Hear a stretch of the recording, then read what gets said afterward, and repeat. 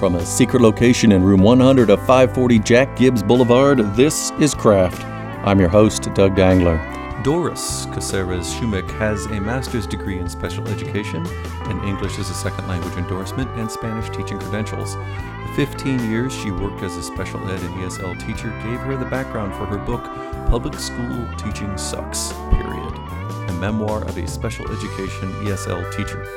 She will be a guest at the 2020 Ohioana Book Festival, which will be virtual this year on August 28th through 30th. More information about that is available online at www.crafttheshow.com. Welcome to Craft, Doris Caceres Shumick. Very well pronounced. Thank you very much for having me here. Well, happy to have you. So tell me about the experiences that led you to write the book, Public School Teaching Sucks, Period. Well, first and foremost, I would like to make it clear that I mean no disrespect to individual and dedicated members in the field of education.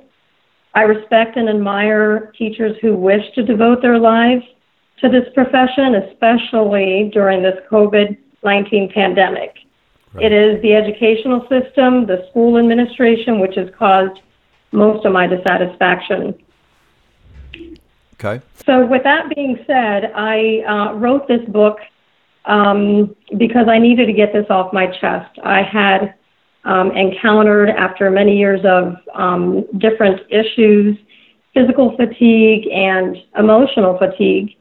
So I wrote it for myself. I just journaled little by little, and then I shared it with the writers group that I attend, Kirkersville Writers Club in Kirkersville, Ohio, and I shared it with family and with other friends as well. And some of my Christian friends were kind of offended by the word sucks in the title, but, you know, it gets people's attention, and the meaning for that was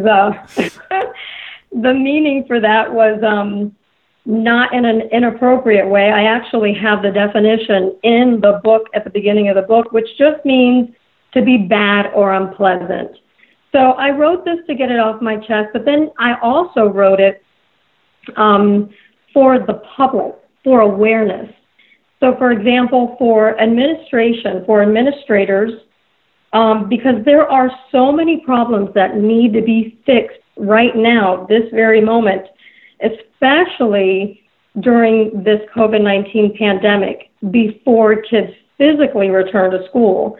So I address this primarily to administrators so that they can get this wake-up call and make changes that need to be made, such as listening to teachers, assisting teachers when requesting assistance, and including them in the collaborative process of making critical educational decisions. So right now during COVID, it's crucial that teachers are involved with administrators and that they are being heard, because they're the ones who are in these situations in the classroom with the students and so forth.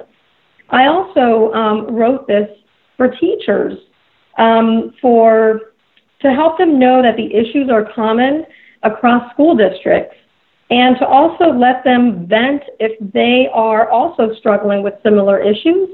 And then lastly, I address this to the layperson, letting them know that teaching is not as easy and as glamorous as one thinks.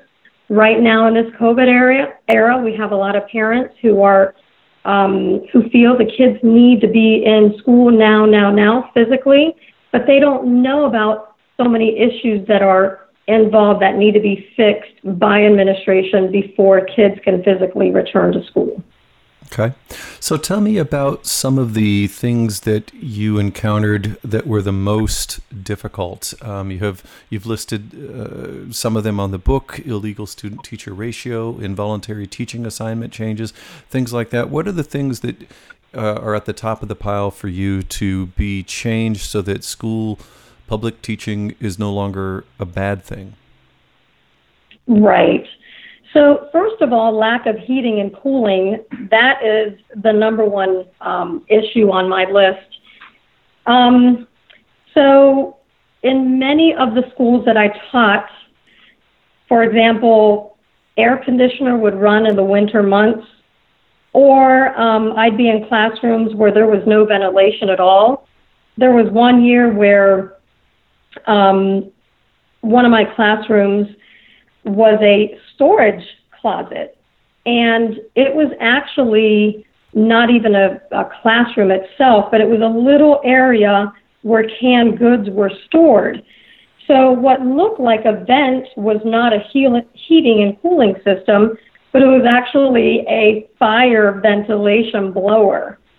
So students and I had to wear coats on colder days, and I addressed this with the district, and nothing was done. And as a result of unresolved issues, HVAC issues, for example, at this one particular school during this year of the closet classroom, the district actually banked $329,920 in energy savings from August to January of one school year. But what people didn't realize is that the kids were freezing, because in the winter months we didn't have heating and cooling that was working properly.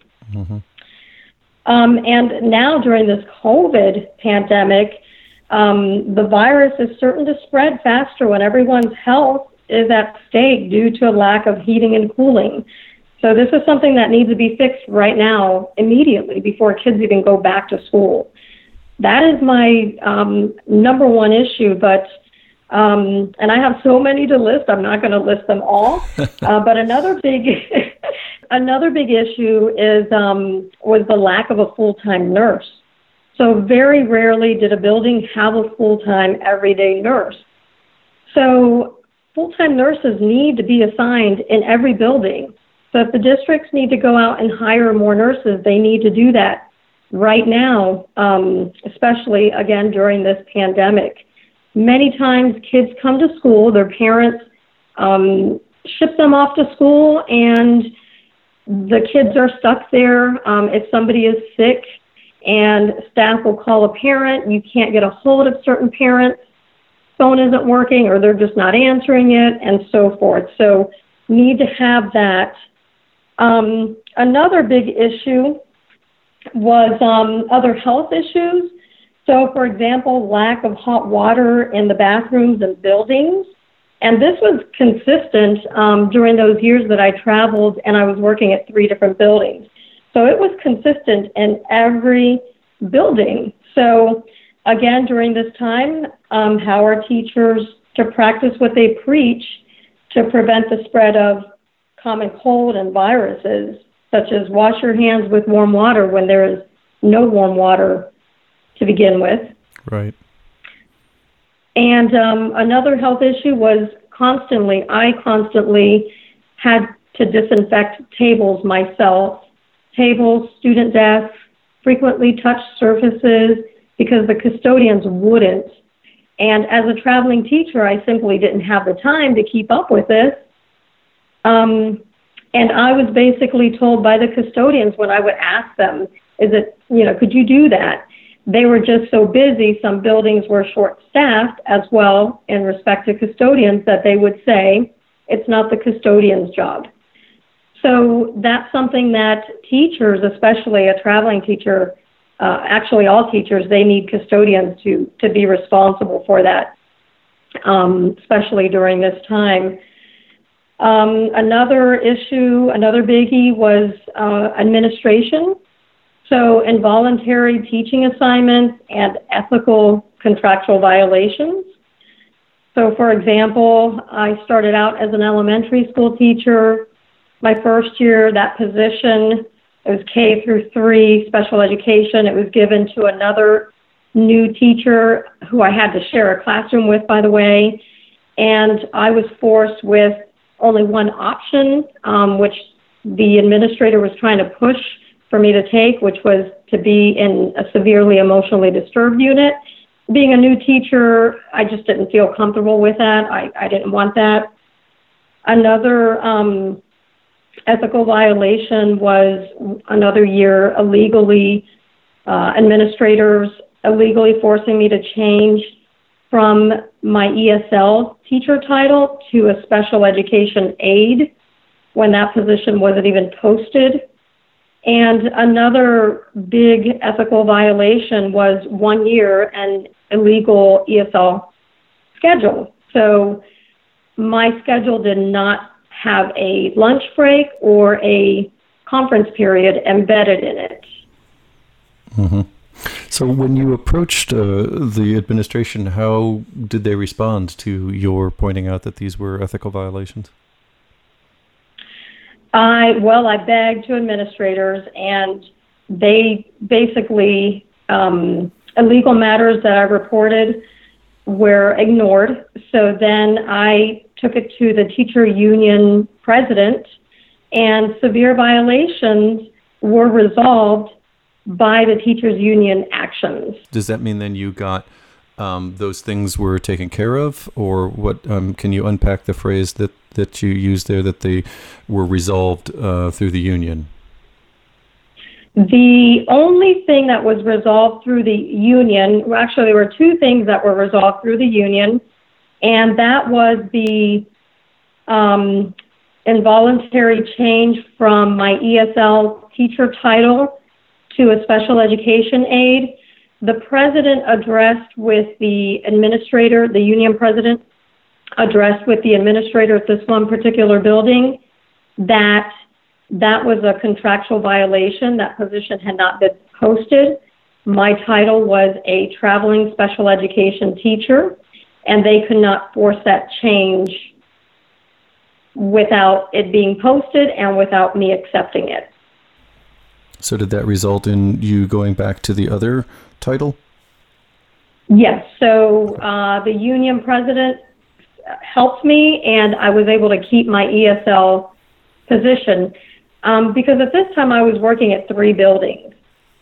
And it was just at one building where my ESL student count was low. And some of the teachers at that building, they didn't like that. So there was a teacher in particular who wanted me to be in her classroom, wanted me to take my ESL students to her classroom because one of them had an IEP. The other one did not. So this teacher spoke with the school counselor at that time and then the principal, and came up with the idea that because I only had a couple of students in that class, that I should just take them to the ESL class or to the special ed classroom. So basically that was another ethical violation because I had been forced to take a regular education student, an ESL student, into the special education classroom, and they were going to take that student and who was regular ed and make her special ed. So there actually were a couple of violations there. It wasn't just my title, but it was also taking a regular ed student and assigning them to a special education class. Mm-hmm. So that was not successful. And then as I mentioned, I worked in 2 other buildings, so there was no way that I could even have that special education aide title when I was strictly a traveling ESL teacher. Okay. And all of this is covered in your book, Public School Teaching Sucks, Period, a memoir of a special education ESL teacher, written by Doris Caceres Shumick. And I want to thank you very much for talking to me today. And I hope that things have certainly brightened in your life now that you're not working as a public school teacher, so that it doesn't suck for you, to use that term out of the out of your title. And again, people can learn more about you and your book at the 2020 Ohioana Book Festival this year on August 28th through 30th, and we'll have links to all of that so people can contact you and learn about the book, learn about what you went through, and hopefully have some ideas to make things better down the line. So Doris Caceres Shumick, I thank you very much for talking to me today on Craft. You're very welcome, and thank you for inviting me. For more information from my guests, visit www.crafttheshow.com. This is Doug Dangler. Until next time, be creative.